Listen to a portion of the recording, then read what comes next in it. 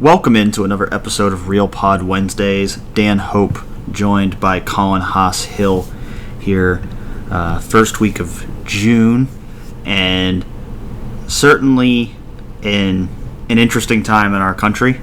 And I think we want to discuss that a little bit to start this week's show because, certainly we've seen over the past week that the killing of George Floyd in Minneapolis and the subsequent protests all over the country have certainly been, the news in the country. And we've seen Ohio State's athletes, coaches become directly involved in this conversation, as I think just about everybody has. And I think it's an important conversation.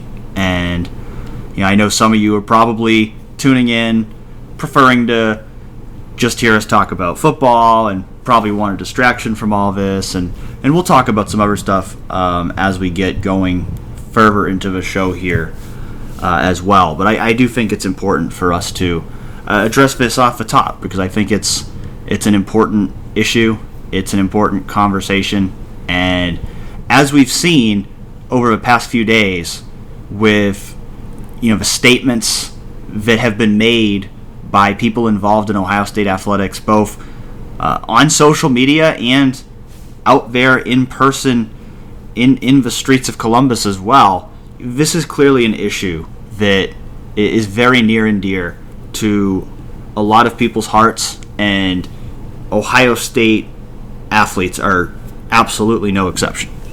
Yeah, I don't think that either of us are, delusional about why anyone listens to this podcast. I don't think that anyone's coming here because they want to hear our takes on politics or whatnot. But here's the thing about this issue, in my opinion, is, we spend all year talking about these players and what they're going to do as recruits when they get on campus, what they're going to do this season, what they're going to look like in future seasons. And, we always just talk about what they are on the field. And to an extent, that's our job. That's what people are interested in.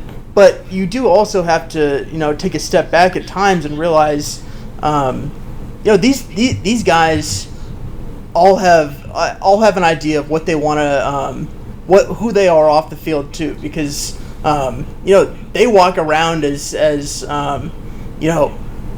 within the locker rooms, not people just don't have an idea of necessarily who they are off the field. And I think that we do our best job to try and shine a light onto that. But this is an issue that I think when you look up and down the roster, specifically, you can just see it on social media. How many players are affected by this? How many people want their voices heard? And how many people are supportive of what their teammates are doing? And how many people like Seth Towns are on the front lines of it and are protesting? I think it deserves us to at least talk about and dive into a little bit, even though, like you said, we're gonna talk about football, but this is so important to them that I think it's worth opening our ears and listening to them. We'll imagine that if you're gonna listen to what we're saying now, you've probably been paying attention at least somewhat to the news, and you probably have a general idea of what's going on in our country right now. So we're not going to rehash that, but we will, just to quickly recap here, kind of how Ohio State has become involved in this conversation.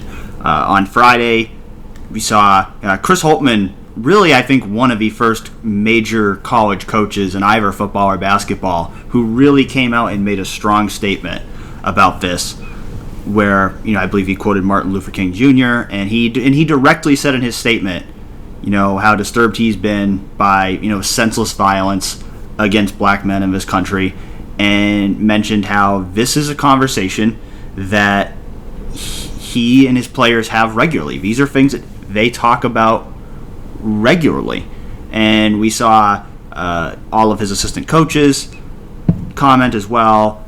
We saw several players comment as well. Later in the day, we saw, Ryan Day comment, other football coaches, lots of football players have been commenting, really since last Monday. There's been a lot of them have been commenting about this situation, just as so many people have, and as they should, as they certainly should feel free to, speak their mind on issues that are important to them.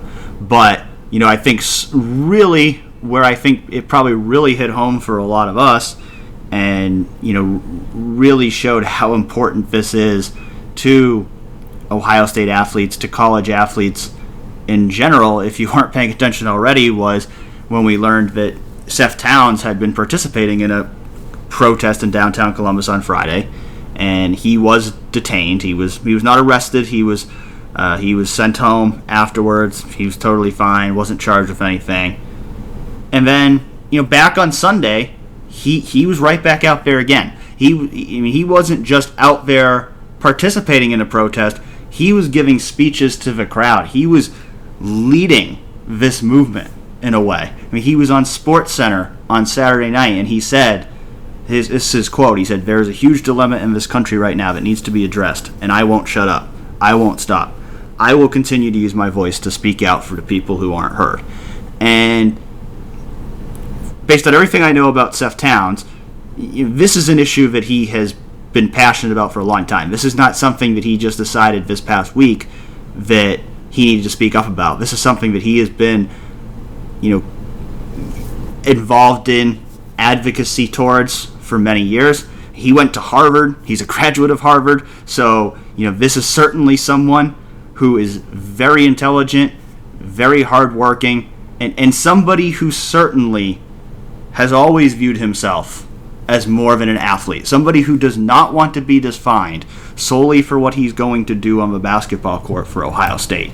And he's putting himself out there on the front lines. He's putting himself in harm's way because he feels so strongly that his voice needs to be out there and that this is a serious issue that needs to be addressed. Yeah, I think you can almost separate some athletes from basically any level into sort of two categories. One, there are people out on who every time there's a social issue, they speak up. And then there are others who oftentimes, if there's a social issue that's affecting people, they don't. And, I think that from what I've seen of the Ohio State football and basketball players and coaches, what I've seen is the players who speak up are even louder than usual. And then the players that don't often speak up are all speaking up. And I think together as one, I just think that's, to me, that is, if I'm having, I really just have two takeaways from this mainly, and it's and when I'm talking about this from an Ohio State perspective, and just what I'm watching from all of these athletes and coaches do is one, I just think it's important to listen to them because we watch them, we hear we hear them in interviews throughout the season, and you want to talk about them, you want to analyze them, but you don't necessarily listen to them and what affects them on a day-to-day life. And I think that that's so important. I'll just talk for me personally. Like, I'm white. My parents are white. I grew up in white areas. I attended predominantly white schools. I had basically exclusively white teachers growing up. We work at a place where most of the people are white, and there are no black employees here. I think from my perspective, personally, I don't know about you, Dan, but I've just been learning a lot just because I've just taken the time to sit back and watch and listen to all of these people speak out. And it's one of those things where I'll never be able to necessarily feel exactly what these people are feeling. But if you don't just take the time to sit back and listen, then you're never going to learn the way that you should. I agree 100%. Same thing as you. Like you, I'm a white man. I have not been personally affected by these issues in the way that so many people have.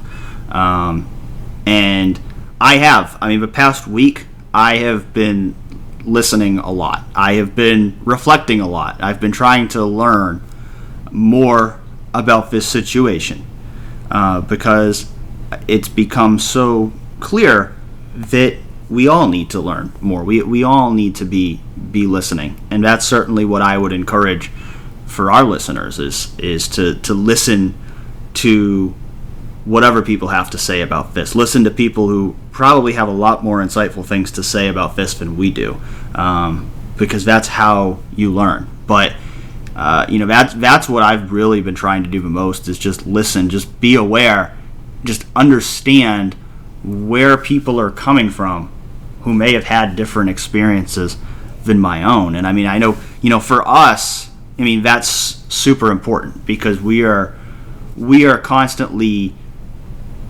writing about, covering athletes who come from very different backgrounds than we do. And we need to understand their backgrounds. We need to try to reflect, their human experiences as fairly as we can. And so I think it's really important, for us specifically to be aware of this conversation. But I think, for you as an Ohio State fan too, you're watching these athletes play, you're rooting for them. You should try to understand where they are coming from a human perspective. I think Doug Lee Maurice from Cleveland.com wrote a really good column, I believe, Friday about this, and just listening to them and understanding what they have to say. And that if you're an Ohio State fan and you're not willing to listen to what they have to say, then maybe you should reevaluate the place that you're coming from, because athletes are not just out there playing games for our enjoyment. They are humans. They have real life issues and real concerns. And this is one issue that affects so many people. But I think in terms of college athletes, when we're talking about covering teams that are predominantly black, it especially affects them in a way that we need to understand it. Everyone involved with those teams has to understand it. And the good thing from my perspective is, seeing the way the football team has come together, seeing the way the men's basketball team has come together, you get the sense that everyone involved in those programs gets it. And certainly some of them are more personally affected by it than others, but I think those who aren't are trying to understand. And certainly that starts at the top with, Ryan Day and Chris Holtmann coaching those teams, with Gene Smith as athletic director, with Michael Drake as university president. And I think this is one of those times, Ohio State always talks about brotherhood. They always talk about family. This is one of those times where that brotherhood, that family gets tested. And so far, it certainly seems like that brotherhood is showing its strength. Yeah, I mean, one of the things that to me has sort of struck me has just been watching the leadership throughout all this. Because, you have, like you said, you have Chris Holtmann putting out a statement early on before Seth Towns had been detained. And he might have been, for all I know, the first major D1 coach to do that, because I really hadn't seen many others do that at that point. And then you have all three of his assistants quote tweeting it and supporting him and supporting the message. And then you have two white players, Kyle Young and Justin Arns, who also stand up and tweets themselves in support of black people and their black teammates and justice that they feel in the world. And then Seth Towns goes out there and gets detained, and he comes back the next night. He's on SportsCenter. The following day, he's out back in the streets protesting again. And I'm just, to be honest, I'm just struck by the leadership throughout. And then you have Gene Smith, who comes and he talked to you, Dan, for a story on 11 Warriors this week about how he supports the right to protest and how he supports, all of these conversations about race going on.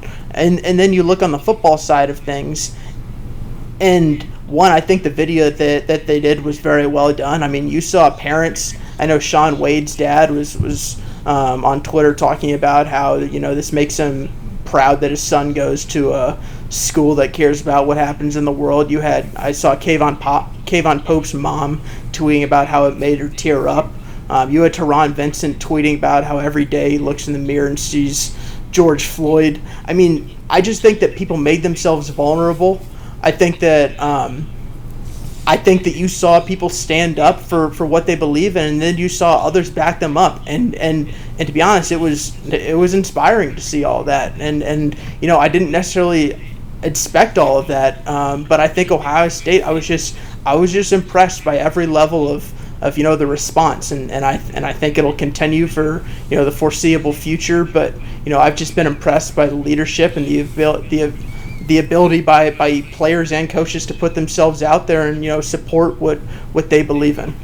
And these conversations are necessary. These conversations are healthy. These conversations are important. Ultimately, if the change is going to happen in the world that I think most of us want to see here, it has to start with conversation. It has to start with listening to each other's perspectives and understanding each other's perspective and empathizing. And I also think that when you think of people like Ohio State football players, you think of the Ohio State football team, and you think of the platform that they have and how many people look up to them, they have a powerful voice. If they start this conversation, I certainly hope that will provoke people, maybe people who weren't thinking about it before, to hear what they have to say and think, maybe I need to open my eyes a little bit. Maybe I need to learn more about what's going on. Maybe I need to understand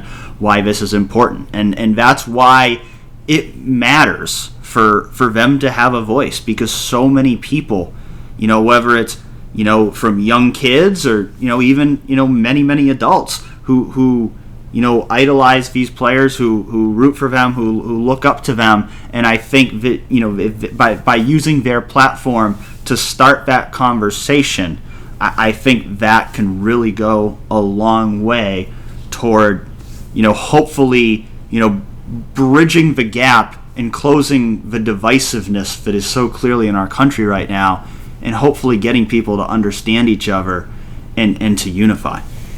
Dan, when there's going to be a point in time when this is going to feel like the distant past, and it's just hard to know when that'll be right now because we're in the midst of it. We don't know how long this is going to last, but at some point you're going to look back on it. Which of these statements, which of these moments, which of these messages do you think has been the most powerful, that maybe you learned the most from, that stuck with you, that you've thought the most about? Man, that's tough. I mean, there's been so many, over the past week that I don't know that I can necessarily boil it down to just one. But I think for me, I think the general thing I've realized over, the past week is the need to have these conversations and the need to not close myself off from being a part of that conversation. Because I think for me, I'm someone who, from the time I've been a kid and I've dreamed of being a sports writer, I've kind of allowed myself to be defined by that box of being a sports writer. And I think the past week has made me reflect on that and made me think more about, hey, I'm a human too, and I need to be involved in these conversations. A lot of times that is just listening, because an issue like this, I don't have all the answers. I am certainly not an expert, and there are so many people who have more important and personal insight on this than I do. But it also makes me realize that, hey, I have a voice too, and I need to use my platform for that. And that platform is probably not this podcast. It's not 11warriors.com. But it does make me think about that, hey, these are conversations that you need to be a part of, whether they slightly involve sports or not. And I mean, in our case, we've been pushed into it thanks to people like Seth Towns, people like CJ Saunders. They've forced us to be in this conversation because of their own actions. But we should be anyway, because we're not just sports writers, we're humans. And I think that would be my encouragement to you as a listener, you as an Ohio State fan, is just listen, be a part of this conversation. This is an important moment in our country right now, and I know a lot of people would rather block it out and just be distracted. I mean, there's times where I sit there and I go, man, like, this is so stressful. Like, I just want to focus on sports again. But the reality is, it's important. It's not something that any of us should be trying to just block out and distract ourselves from completely, because it's too important, and it affects too many people for us to just pretend it doesn't exist. We need to pay attention to it. Sometimes that discomfort is good because it forces us to think a little harder about things that we typically don't. That was well said. I'm glad. I think that was, and I like you. I think it's just been an enlightening time. It's not that I discovered that racism and police brutality were issues in the world, but I think when you sit back and you see all of these people who you cover on a day-to-day basis, who you watch every Saturday in the fall, who are talking about all of these issues at the same time, it makes you realize just how important this is to them.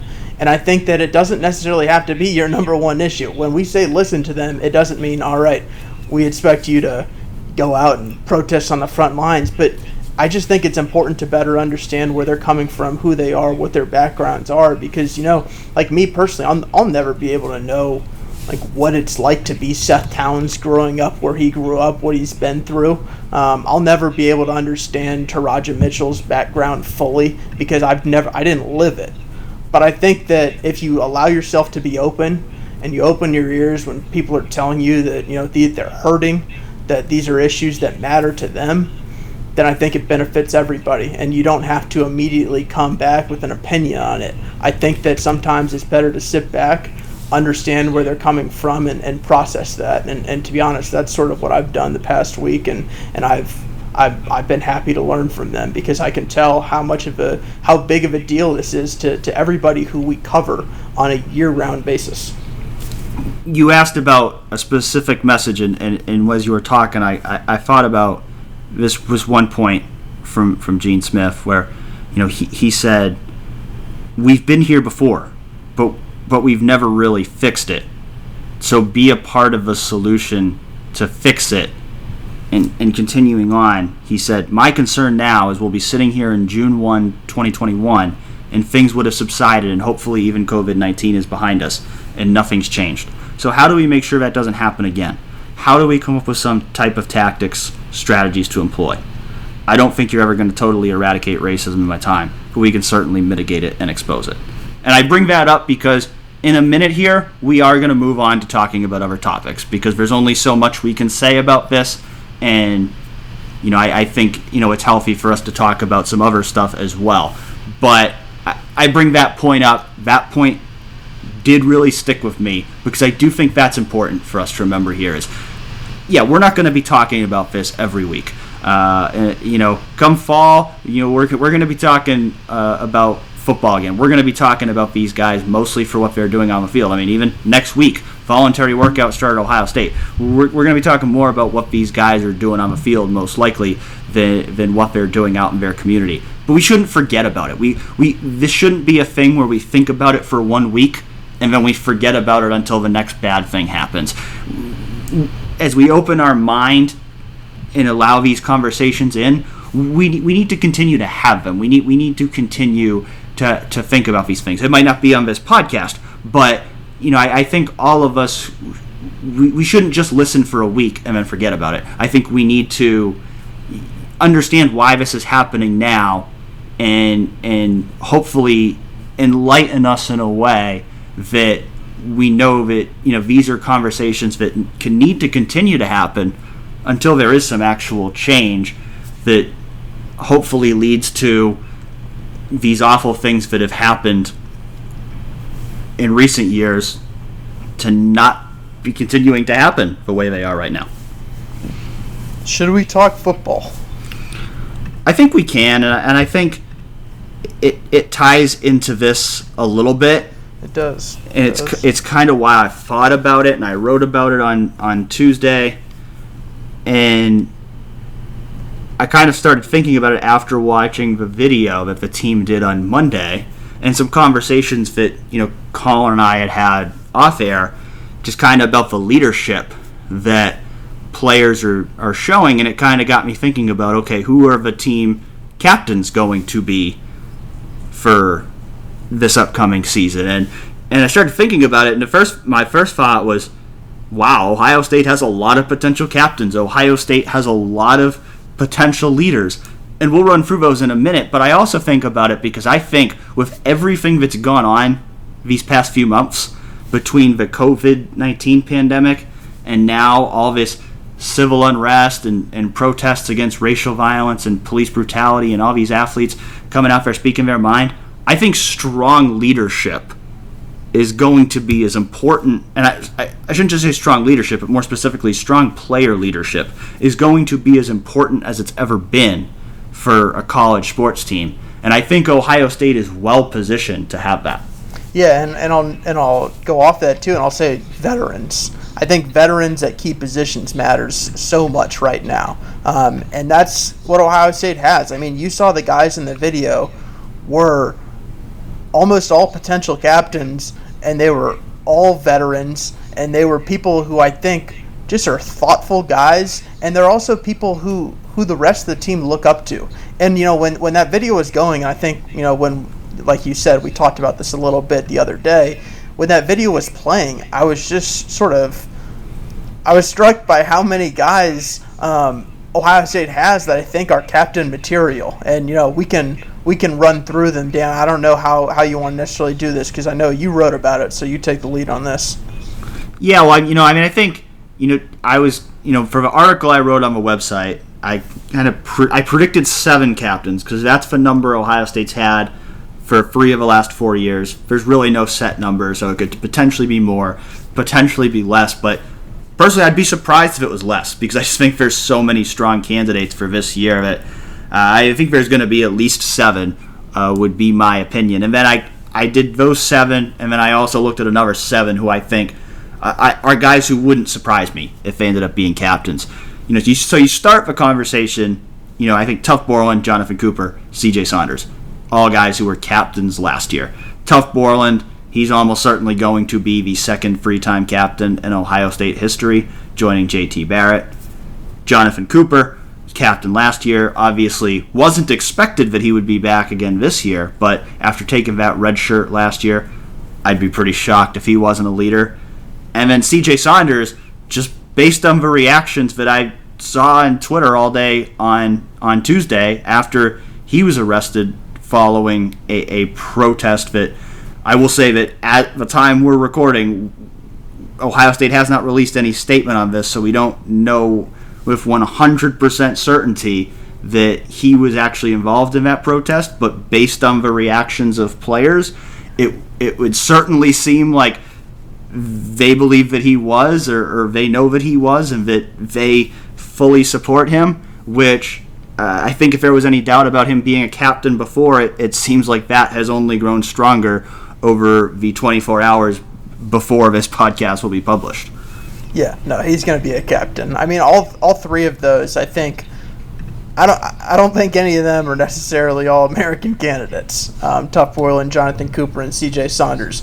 But I think that when you talk to players on the team, I mean, these are 3 of the guys that they respect wholeheartedly. I mean, Tuff Borland, the fact that he was a captain as a redshirt sophomore, I think that tells you all you need to know. Jonathan Cooper's been a guy that, last year they took to Big Ten Media Day because they want him representing the program. And C.J. Saunders is the guy who, going from walk-on to captain is an absolutely crazy feat. And in doing so, last year obviously he didn't play, but we heard about his speech at halftime of the Big Ten title game, and people really mentioned that as one of the reasons why Ohio State was able to thrive in the second half of that game. And I think you have those 3, sure, they're not Justin Fields. They're not the guys who are going to lead Ohio State to a national championship on their backs. But I think that is a great bedrock for what their captains can be. And typically when you're a captain once, you're going to be a captain again if you're on the team next year, unless there's been some reason that you wouldn't be. And I think for those 3 guys, their respect within their team has only grown. Yeah, no, 100%. The other guys, I think that I think there is as deep a list of other guys who could be captains as could be. Dan, who is the guy who wasn't a captain last year who you're most sure will be a captain this fall? Justin Fields. Okay. That was too easy. I don't even know why I asked that. Who is? No, I mean, I'd just be shocked if he wasn't. I mean, I think we saw last year, in his first year on the team, the kind of leader that he became, the way the team rallied around him. He's also the best player on the team, as you mentioned, and clearly the face of a team. I would be stunned if he wasn't a captain. So would I. Let me rephrase and say who is the most likely who isn't a returning starting quarterback and Heisman Trophy finalist. I think I'd go Wyatt Davis because, I mean, we just heard Mickey Marotti say a couple weeks ago about how Wyatt Davis gave the best speech in an off-season program that he's ever seen. And, I mean, again, you're talking about an All-American player, a fantastic player, but a guy who I think you've just seen grow and grow as a leader, especially over this past year. And I think now that he's got that starting experience under his belt, he's a guy that to me just really seems like he's on a clear-cut path to becoming a captain. And I think he's a guy, both of his play on the field and as a vocal presence is going to be one of the top guys in that locker room this year. Yeah, and I think that, when we get to be on the sideline before games, which, probably won't happen this fall, but in the past we always have. And, we obviously throughout the week we're not watching practices. We can't see who's firing the guys up and whatnot. But you do get a sense in pregame of who's a fiery guy, who's the guy that players rally around. And like when I look at the linebackers, like Al Washington stands out to me. Al Washington, I'll just watch give a speech to his linebackers all day. He's incredible at that.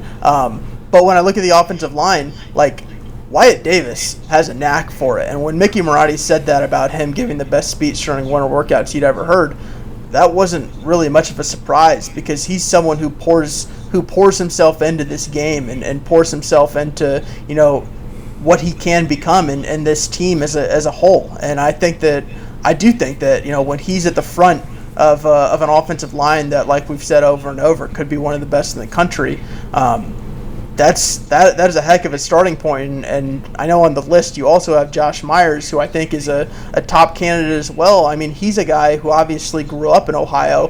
He was born an Ohio State fan, and he grew up. And I do think that this is time for Ohio State to have two interior offensive linemen as captains. And I will say, if Harry Miller's the third guy on that offensive line, that is a lot of leadership on an interior offensive line. Yeah, I mean, I think this is kind of like a Billy Price, Pat Elf line from a few years ago in terms of Wyatt Davis and Josh Myers both being two guys who really have a huge presence in the locker room, a huge presence in the team. And I just go back to this. We have talked to two players since the COVID-19 pandemic started, and that have been Wyatt Davis and Josh Myers. And they're being selected for that for a reason, and it's because they're tremendous representatives of the team. And I think the fact that they were the guys who were chosen to be the first players to speak about, how this pandemic has affected them, says a lot about the way they are respected by their teammates and coaches, and guys who are trusted to serve as spokesmen for the team. Mm-hmm. The other guys who you mentioned as candidates, I think Shaun Wade's up there for me. I mean, when you just look at the secondary, like that is a unit that absolutely needs leadership, and he's someone who I think can really thrive in that area because the past couple seasons he's obviously been overshadowed. I mean, just last year it was Jordan Fuller who was a captain, and then you also had Damon Arnett and Jeff Okudah out there with him at cornerback.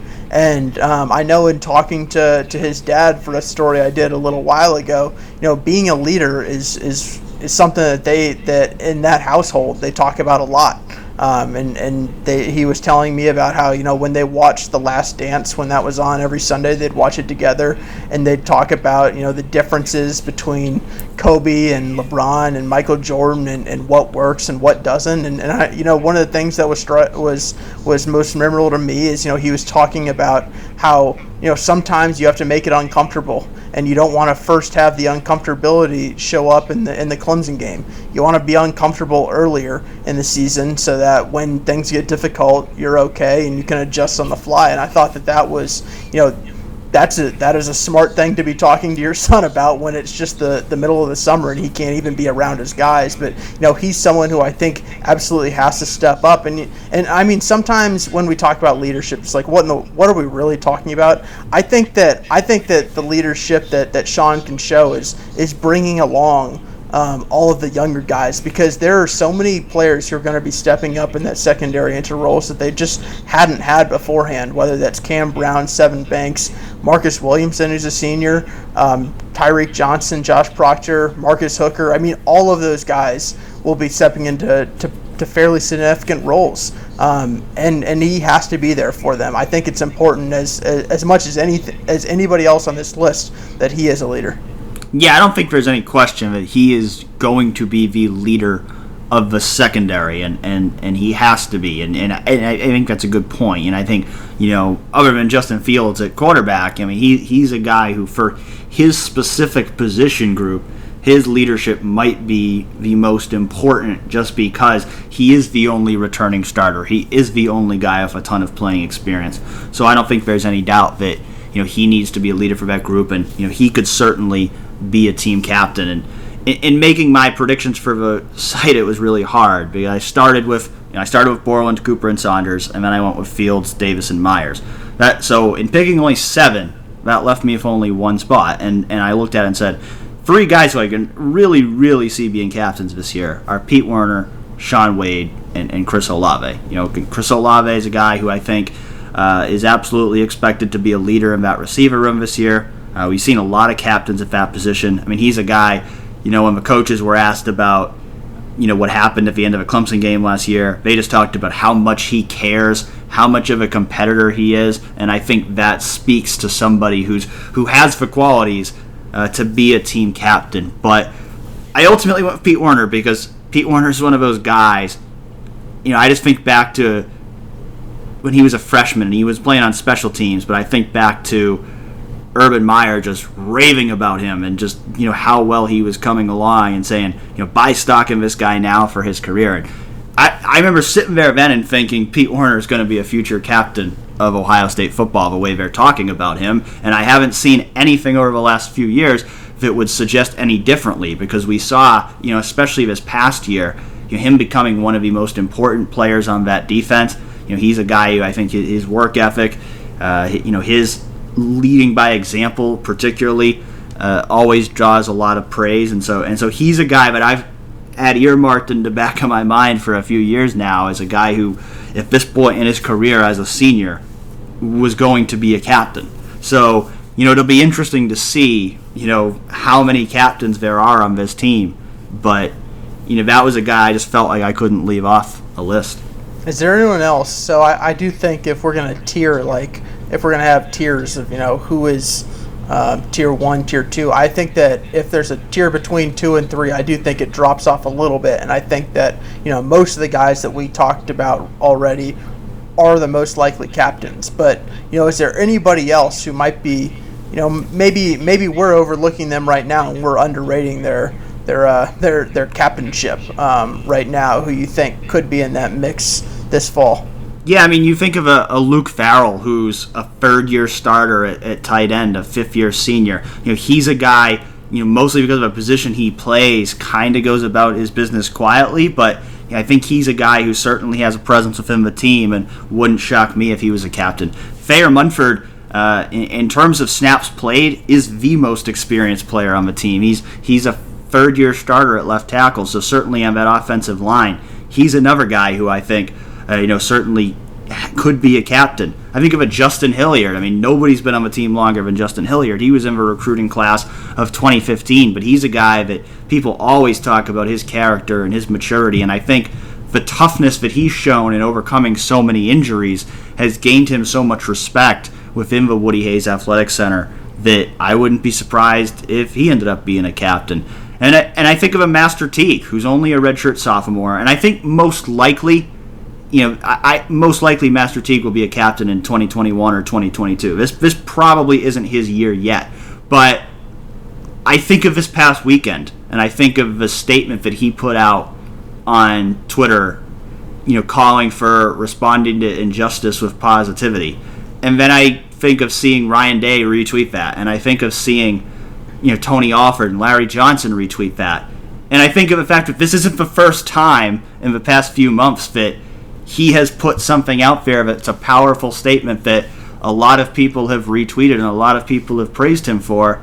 And I look at that and I say, this is a guy who's a leader. This is a guy who absolutely could be chosen as a captain by his teammates. So, that's another guy I can't leave off the list as a guy who I think at some point in his career he's going to be a captain. I don't know if it'll be this year, but I certainly would not rule it out.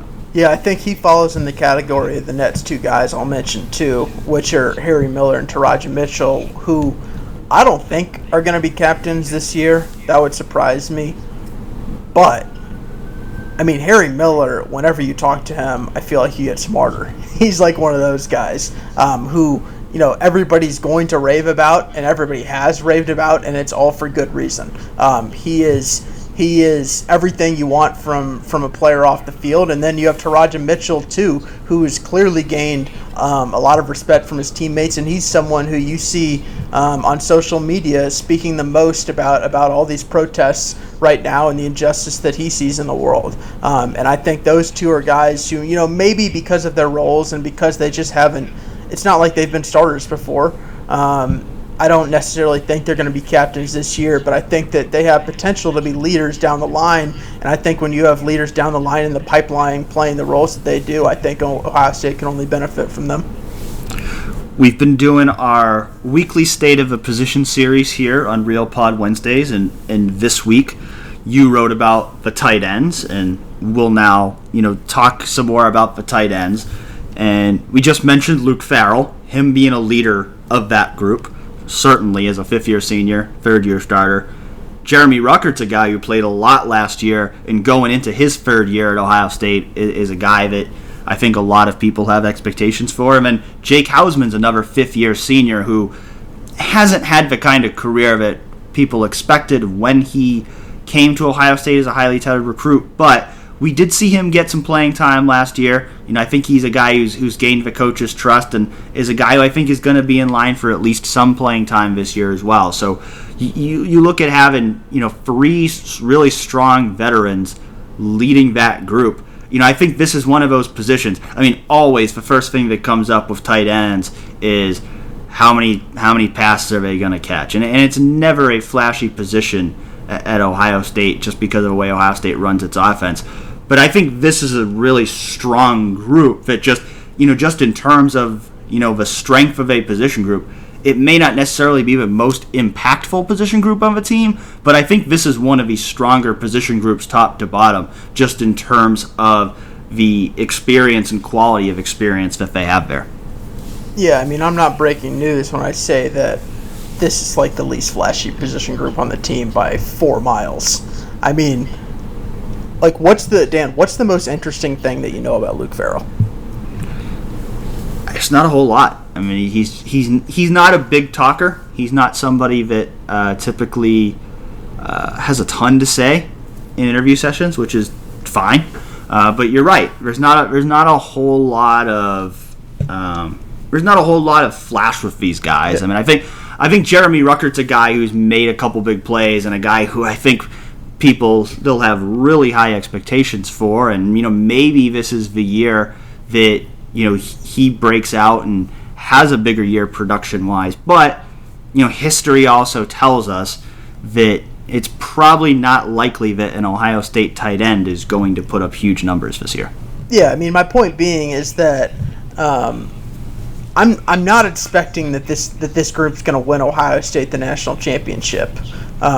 What I am expecting is this group is going to be really solid, and I think it's going to be steady. I think it's going to be consistent. I think it's got a good mix of a potentially dynamic receiver in Jeremy Ruckert, a strong blocker in Jake Hausman, and someone who can do a little bit of both in Luke Farrell. And I think that I don't think that we're going to really look look at this throughout the fall and be like, well, this is why Ohio State's winning games, the tight end.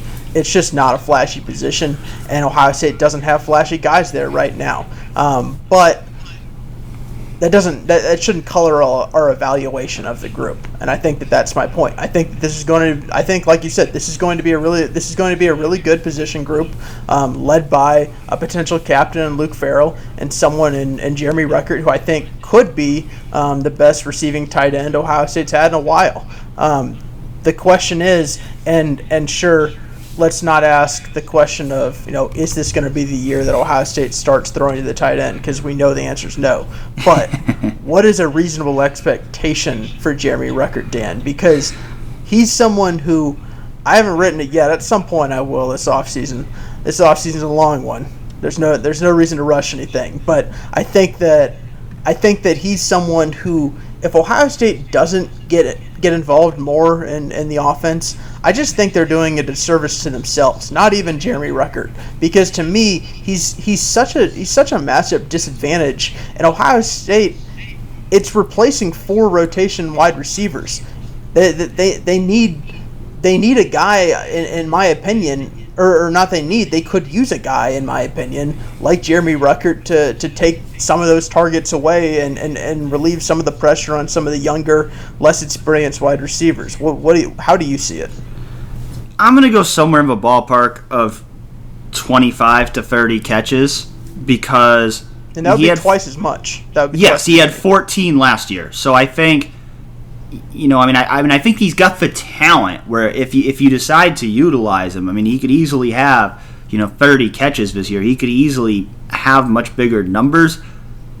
But history would suggest that they're not going to start throwing Jeremy Ruckert the ball 5 times a game. And he's still going to be splitting snaps with Luke Farrell. He's still going to be splitting snaps with Jake Hausman. So I think anything more than that would be projecting too much. But I do think there will be at least a somewhat significant jump in production there. And I think, some of that goes back to what you said, because, I think from a trust factor, I think we talk so much about the talent of the wide receivers, and there's no doubt that they have it. But in terms of a trust factor, you've got Chris Olave and Garrett Wilson. But I think you can go into the season and say Farrell and Ruckert, they're probably both in that top 4 of guys at the receiver or tight end position that are going to be that trusted guy, a guy that you can trust to go make a play. So I think you're going to continue to see a lot of 2 tight end sets this year. And I think there could certainly be at least a slight increase in opportunities for passes to the tight end. I don't think it's going to be a drastic increase, because we talk about this every year and it never happens. But I do think, like you said, I think everybody remembers the quotes from Urban Meyer about this is the most talented tight end I've ever recruited.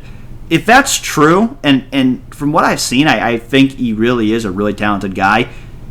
Going into his 3rd year, his role's got to expand. You've got to find a way to really take advantage of those talents, because 14 catches isn't enough for the guy who Urban Meyer said was the most talented tight end he's ever recruited. Yeah, that's literally 1 catch a game. That's right. That's not that crazy. Justin Fields completed 238 passes. Luke Farrell had 7 catches. Jeremy Ruckert had 14. I don't think that they're going to go crazy, but I will say, I think the reason why I'm optimistic that Ohio State gets Jeremy Ruckert more involved in the offense is just when we think about what Justin Fields can become and what he can add to his game. Like, we didn't see a ton of him working in the middle of the field. We saw a lot of those out routes. We saw a lot of him working down the field on the outside. We didn't see a ton in the middle. And maybe Ohio State just thought it had better matchups on the outside. They thought their personnel and their schemes would work better that way. But I do wonder if they try and expand Justin Fields' game and have him attack the middle of the field a little bit more, could that lead to more opportunities for the tight ends? And I think that that's a real legitimate possibility, and I think that's where someone like Jeremy Ruckert could stand out. Yeah, and I think Ruckert just specifically has a skill set in terms of his size, his speed. I think a guy like Luke Farrell, he's just not a guy who's going to stretch the field. He's a really good blocker. He's a good, solid, short to intermediate pass catcher. But he's not a guy who you're going to expect to make a big play over the middle. But Ruckert has that kind of ability. He has that ability to create those kind of mismatches and give you another kind of weapon in the offense. So I think if you can find a way, to take advantage of that, to utilize that as him being a playmaker in the middle of the field, I think you certainly should try. Yeah, so the other guy that we have to mention, of course, at tight end right now is Cade Stover, because, he's someone who came in at linebacker, and we were talking about him potentially, being the Nets' great linebacker, a weak side, strong side linebacker at Ohio State, and he outgrew that, moved to defensive end during the season as a freshman, and then the offseason hits, and now he's a tight end. And I think that yes, it's fascinating that he ended up in this position. But two, when I look at Ohio State and what they have in future years beyond just 2020, there's actually a pretty fair amount of pressure on Cade Stover to work out the way I see it, because Nets fall in 2021. Luke Farrell and Jake Hausman will be gone. Who knows? There's a world in which Jeremy Ruckert has a really big year and he goes to the NFL. I don't think that'll happen, but you have to view that as an actual possibility. If that happened, Cade Stover would be the most veteran tight end on the team. And if that didn't happen, well, he'd still probably be the backup in 2021 with 1 year of experience as a tight end. So to me, I see a pretty decent amount of pressure on this to work out. And if I were playing the other side of this, I would also mention, though, that Ohio State has a ton of highly ranked wide receivers coming in. So there's probably less pressure for Ohio State to have multiple tight end sets readily available. And I think that's something to at least keep in mind. But I think that there is a decent amount of pressure for this to work out, just because the way the numbers work out. And in 2021 at the moment, it's going to be Jeremy Ruckert, Cade Stover, Joe Royer, and then whichever freshman they bring in right now. Yeah, and I think Cade Stover, I just think too, just back on him coming in as a recruit, and I think there was a lot of excitement around him, and a lot of people, like you said, thought he'd be a great linebacker. And then they moved him to defensive end, and now they've moved him to tight end. And so, if it doesn't work out, then I think a lot of people are going to look at it and say, well, should you really have moved him? Should he have stayed on defense?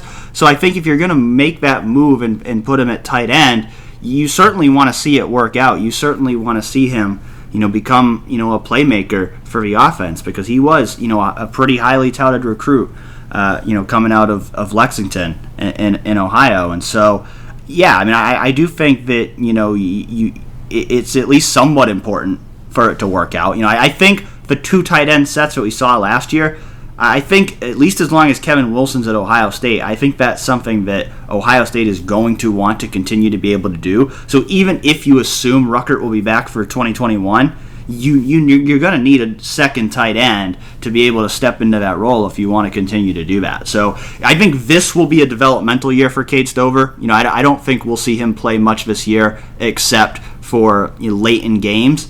But I think this is an important year of development for him to be ready to play in 2021, because like you mentioned, Joe Royer's coming in this year, Sam Hart is coming in next year. There's been a lot of buzz that Hudson Wolf could also join him in the 2021 class. So there's some guys lined up for the future, but I think in terms of guys who could contribute next year, you would hope that Cade Stover can be that guy to potentially break out of a position a year from now. Yeah, it's interesting when you look at how Ohio State's set up in a post-Jeremy Ruckert world, if we look that far ahead, because they would have Cade Stover, and then they'd have Joe Royer and Sam Hart, and maybe a Hudson Wolf. Although I know our Andrew Ellis has said that Tennessee is a real player right now for him as well. That's if we're being honest, it's not like we look at that and say, wow, Ohio State's really going to be loaded at tight end. The caveat to that being that I'm not sure the way that Ohio State plays its tight ends you necessarily have to be loaded. And I don't want that to, like, I feel like that could come off as being, like, super homery. Like, we cover Ohio State, so this is put on the rose-colored glasses so Ohio State doesn't have to have good players at tight end. But if we're being honest, if we take a step back, like, the way that Ohio State uses tight ends, they're not game-breaking weapons. They're not like I said earlier, they're not the people who are going to be winning the national championships. They're going to be solid players, and Ohio State benefits from having good tight ends. But if I'm ranking the importance of the position groups at Ohio State, tight ends to me are last. Well, the other thing, to be completely honest, is because they don't throw to the tight ends that much, I question how much appeal you have at Ohio State to a top recruit at the position. Where you come to Ohio State, you just might not get the ball thrown your way that much. Jeremy Rucker chose to make that decision. I think Hudson Wolf's a guy who's quite highly regarded. That if Ohio State gets him, that would be a big get. But I think you might struggle to get the elite players in classes at that position that you do at some other positions, just because your precedent is that you're just not throwing the ball away that much. And you look at how the wide receivers they're adding up in these classes. It's going to be a lot of competition, especially going forward, for tight ends to have passes thrown their way. So I agree with you. I think it's still important to have good tight ends, because I think the thing that always gets overlooked with the tight ends is that they don't get the ball that much, but they are important blocking. When you think of how good Ohio State's offensive line was, especially in the run game, the tight ends were an extension of that. They were also excellent run blockers. They helped lead the way, and they're going to continue to help lead the way. So you need good tight ends. I think what you're saying is you don't necessarily need elite tight ends, and I think you're right about that. I think if you've got a lot of elite talent around them, you don't necessarily need elite tight ends at Ohio State to win a national championship. But you still want to have some good, solid veteran players in there. They do right now. We'll see how players develop in terms of allowing that to happen for the future. Yeah, I'm not even saying they need good tight ends to win a national championship. I think you just need fine tight ends. I think the way that Ohio State does it, as long as you have guys who are solid blockers, whatever they offer through the passing game, fine. I think that's okay. And that's why I'm interested to see how they use Jeremy Ruckert and if they actually take advantage of him, because just based on past history, I'm not sure that there's a ton of reason to believe that Ohio State's really going to get him involved in the passing game. But to me, it's like, well, you finally have this guy on the roster. Like, you might as well get him the ball in ways that'll benefit you. And I think Ohio State's done just fine in the past not doing that. But, they have the guy right now to do it with. And I'm interested to see if they can actually figure out a way to make that happen with some degree of consistency. Getting now to some of your questions that you submitted for this week's episode. We'll start with Dan Moss, or Dan Miss, however it's pronounced. It's just kind of long, so I'll just kind of read through what he said, and then we'll react to it. He said, "Can you imagine a scenario as follows? The season starts, but some teams are hit with players who test positive for COVID-19. So they isolate those players, quarantine all that came into contact them, but they let the rest of the team play. So, for example, if that happened to Buffalo and they play Ohio State, that could be a real blowout. And secondly, then you could have a team come in, if they test positive, then that could potentially take another team out, and then they have to be quarantined for 2 weeks, and they would miss games. So ultimately, his question is, how will that affect a team's chances of winning the conference and or being selected for the playoff? He says, what if Ohio State finishes 8-0 because of a quarantine, or because teams on their schedule have to cancel because of their quarantines? Something like that happened back in 1918. Well, I think the simple answer to your question is we really don't know, because this is an unprecedented situation. We're still not at the point of knowing exactly what's going to happen. If players test positive during the season, if games are canceled. As of now, everybody's still hoping, fingers crossed, if they're going to be able to play all their games. So I don't think anyone has really gotten to that point. I know when, Bill Hancock from a college football playoff has been asked about it, he really hasn't said much. He's kind of said, we're still planning for a full season, and if we have to adjust, we will. So I think it's still all up in the air. I mean, especially in the college football playoff era. I mean, there was no college football playoff in 1918. So we really can't look to that, unfortunately, for any guidance on that. But, I think everyone's going to have to be a little flexible this year. I mean, I think, the reality of an outbreak and a team being unable to play in a game, at the last minute, I think that's real. I mean, I don't know if there's going to be any way to completely avoid that. I mean, everybody's hoping they will, but, I do think, everyone's going to have to be willing to adapt to situations that might arise this year. And I think it's probably not going to be perfect, to be completely honest, because I think there's going to be situations that arise, whether it's games that are canceled before the season or whatever, where there's probably going to be teams that don't get to play their full schedule. And so I do think there could come a case of having to compare teams that have played different numbers of games, or maybe teams have to schedule last-minute games against FCS opponents or something that water down their schedule. And do you penalize a team for that when they've had this unusual circumstance? I really don't have a good answer for it because we just don't know at this point. But I do think there's going to have to be some flexibility, and I think to some extent, I think we all kind of have to accept, okay, this isn't going to be a completely normal football season. There's probably going to be some variables thrown in the way.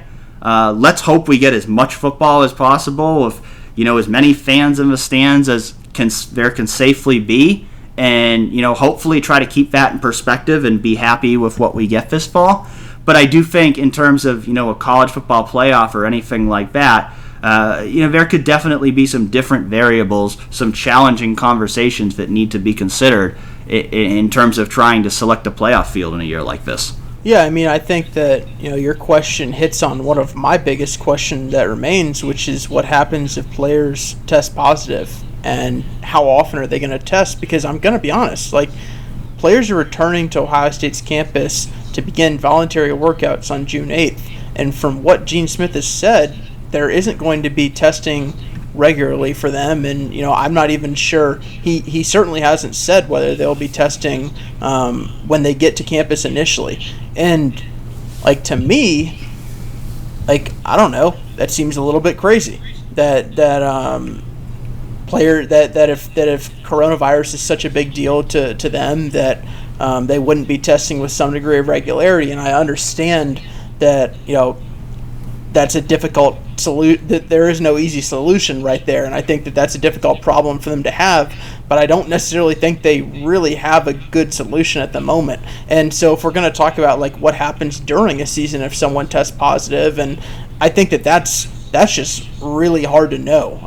And like you said, I think it's damn near impossible to really predict right now, especially if we start talking about the playoff and whatnot, because I don't know. As we sit here today, it's so funny, Dan. I just spent the past week not even thinking about the coronavirus for the first time since forever. It feels like months. And it is true though. That is still a really big deal, and I'm not sure that I fully believe at the moment in Ohio State's plans right now, just because there are questions that I have that remain unanswered, and I'm not sure necessarily when we're going to get them answered. Yeah, I think there's definitely still that question about what happens when there's a positive test, and who all would have to be taken off the field if that happens. And we still haven't gotten to a point, even though there's some other sports that have started back up again. I don't think we've gotten to a point where probably just because of the nature of a sport. NASCAR is a sport where, guys are in their cars and they're not making physical contact with each other. UFC, it's different fighters every week. So I don't think there's been an applicable team sport that we've seen go back into play yet that we can really judge off. But that's still the huge question I have about all of this, is just when one player tests positive, what kind of ripple effect does that all have? And there has to be a plan for proceeding forward, or the whole thing can fall apart really quickly. Yeah. Next question from Buckeye Chief. If Michigan decides not to send students back and therefore abstains from participating in college athletics this fall, how will the Big Ten respond, and what will be the fallout, both short-term and long-term? Will they be forced to forfeit all their games with a score of 1-0? That sounds like he would really like that to happen.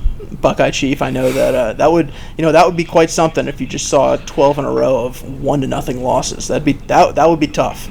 Yeah, I think there would be a lot of schadenfreude from Buckeye fans if Michigan football had to forfeit the entire season. But let's hope that doesn't happen, because I think we would really like to see all the teams be able to play this fall. And I mean, certainly we want to see a rivalry game at the end of November. So I hope that doesn't happen. I hope that they are able to play. But in the hypothetical where it doesn't, I think I think that's certainly the challenge in terms of the vibe I've gotten from hearing Kevin Warren speak, from hearing Gene Smith speak, is that if only one or two Big Ten teams can't play, the rest of the Big Ten is going to play. So I think they would adapt. I think if there were one or two teams that couldn't play and they were on the schedule, I think teams would adapt their schedule. They'd find a way to rework the schedule to add different Big Ten matchups in there, and so that teams would still be able to play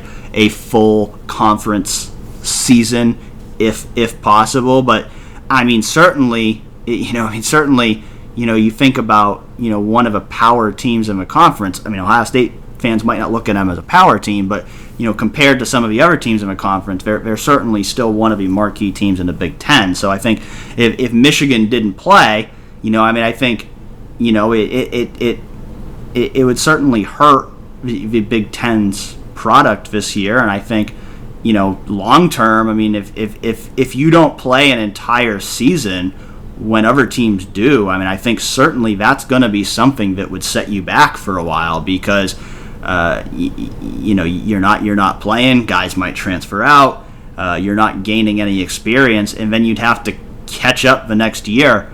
I think that would certainly set you back significantly if that happened. Yeah, I think that's also just a tough hypothetical road to go down right now. And I know it's impossible not to play the hypothetical game right now, but that would be quite something. And once again, Dan, I feel like this is the third month in a row where it's like I just have to say I have no idea how that would play out. Yeah, exactly. I mean, that's what's so tough about it, is it's still all hypotheticals. I mean, even I think the good news, unlike where we were 2.5 months ago, is I think we are quite confident that there is going to be college football this fall. But I still think the logistics of it and the what happens if this happens type scenarios, there's still so much there that over the next 3 months is still going to have to be determined. Mm-hmm. Hovanot asks, I guess we should probably keep this answer fairly short, even though it could go on for a while. How have the past few months changed or shaped you as a journalist?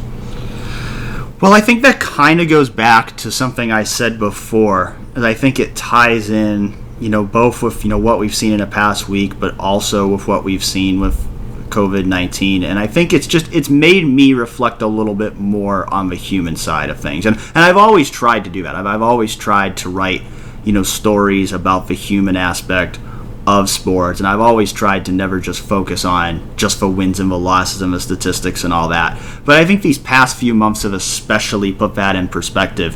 When you think back to where we were a couple months ago, and you thought about the fact that we might not have a football season this year, and you think back to when there just weren't any sports on TV, and I'm someone who typically probably has a sports game on every single day. And so I think, that made me reflect a little bit more just on, the importance of sports within society and within, the fact, I think, both the situation that has unfolded over the last week and this pandemic over the last few months are both examples that have shown there are many things that are more important than sports. And I don't think that, it's not to say that diminishes the importance of sports, because I think sports brings people together, and I think sports gives us a lens. I think especially if you think about what's going on right now, I think sports gives us a lens into these athletes' lives, and it gives us people we can connect with, where maybe if you didn't grow up in a diverse background, but you can connect to these athletes that grew up in different backgrounds than you. I think that gives you a lens into the human experience, and helps you understand people. And I think that's always been a great thing about sports. But I just think the past few months have really made me reflect more on just the fact that it's not always about sports, because I am someone who's always been a huge sports fan, has always wanted to work in sports, as I think we talked about a week or two ago. And I think this has just kind of made me really have to reflect on that a little bit and open my eyes a little bit to just the world outside sports, and not always being just laser focused on sports and specifically what's happening within that sport.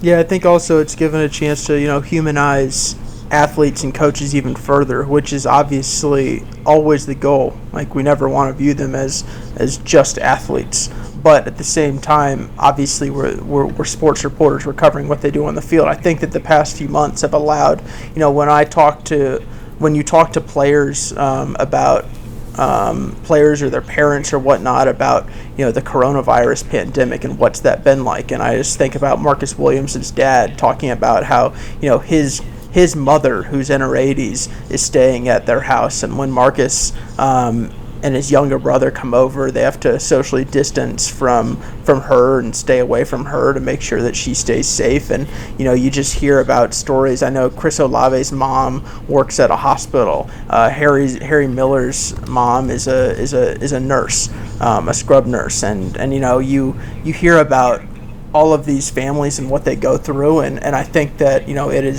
it has allowed me to gain a better understanding of them and who they are. And especially this past week,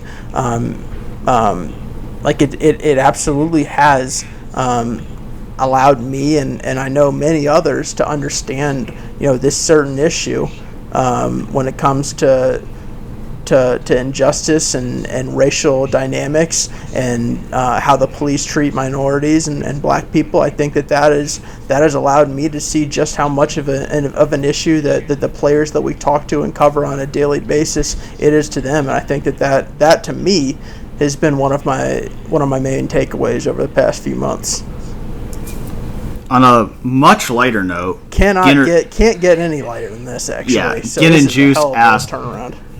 the zombie apocalypse hits tonight and you have to evacuate immediately. What 3 objects in your current residence are you taking, and why? Yeah, this is going to be a tough one for me. I'll be honest, because right now, if this was my apartment or, the house that I grew up in, I'd have answers, because I'd know. But right now I'm at my girlfriend's mom's house.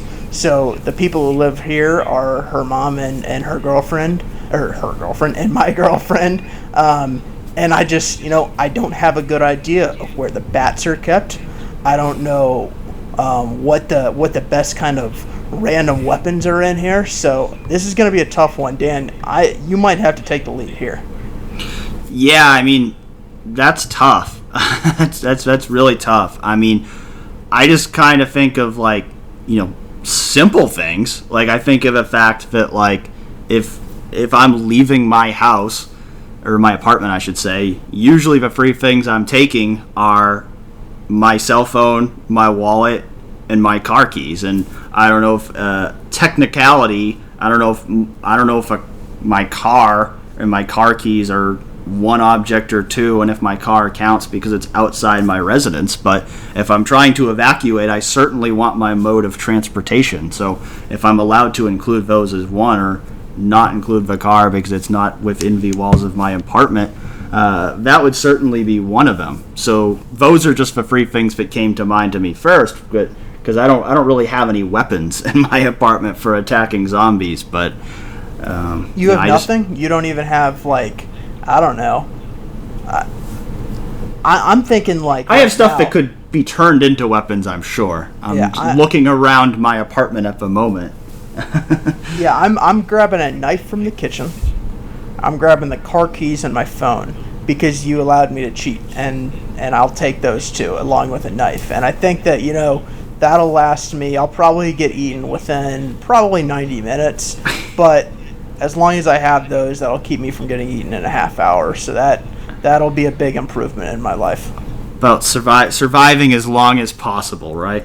Yeah, I will say, if I was in a survival situation, that wouldn't be good for me. I would go down pretty quickly. Yeah, it wouldn't go well for me either. About as well as that fight with DeJuan Jones we talked about a couple weeks ago. Oh gosh, yeah. No, I don't need Baron Browning throwing me anywhere.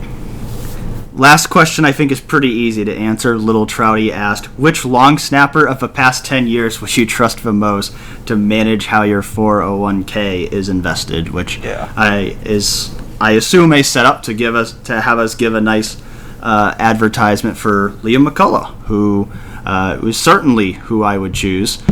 He's someone who is a finance major at Ohio State who interned at Goldman Sachs, and he is currently getting ready to play for the Las Vegas Raiders and hopefully trying to make that team and have a career in the NFL. But whenever he is done playing in the NFL, I'm confident that he will have a lucrative career in finance because he's a very smart guy and somebody who I think has worked really hard to set himself up for a career in that, and I'm sure could give any one of us some great financial advice. I hope he's investing for Damon Arnett, his now current teammate on the Raiders. That'd be a good story.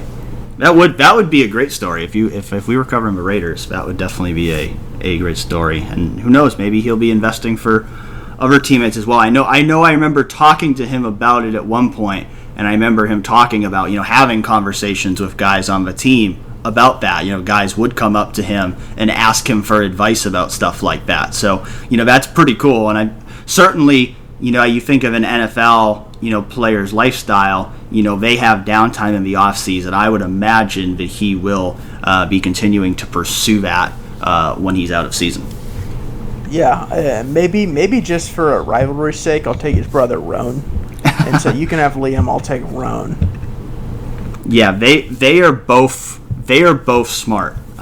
So I'm sure that Roan is going to go on to do great things as well, and maybe the starting long snapper this year. We don't know about that, but most likely either be him or Bradley Robinson will probably be the starting long snapper this year. And probably not a position battle we've spent a lot of time talking about, but we'll probably find out in a few months who the starting long snapper is. Yeah, I'm looking forward to that, Dan. I will say this. You're going to be on top of that more than anybody else. Hey, I try to be on top. You're a big special team guy.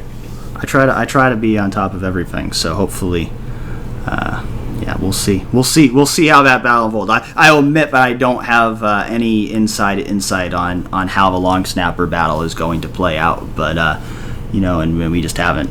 We saw one practice, so really have no idea. But we'll keep an eye on it, and I'm sure that it'll be something that will. It is something that I'm sure will be written about at some point going into the season in terms of Ohio State having a new long snapper after so much stability at that position for the last 4 years. You know what I'm glad about, Dan? I'm sure that there are people early in this podcast that are like, oh man, I wanted to listen to this to get away from all of this that's happening in the world, all this craziness. And you know what we gave them at the end? We gave them a couple minutes of long snapper talk. And really that's all that's all that anybody could ask for these days. Yes, I mean, I certainly hope that we won't get any complaints about long snapper talks because long snappers are people too, and they certainly deserve some love at the end of an episode of Real Pod Wednesdays. Absolutely.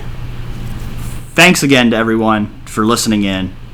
We appreciate you hearing what we have to say about a variety of different topics, and feel like we should close by just saying everybody stay safe. And speak up for what you think is right. We encourage you to speak up for what you think is right, to listen to what people have to say at a time like this.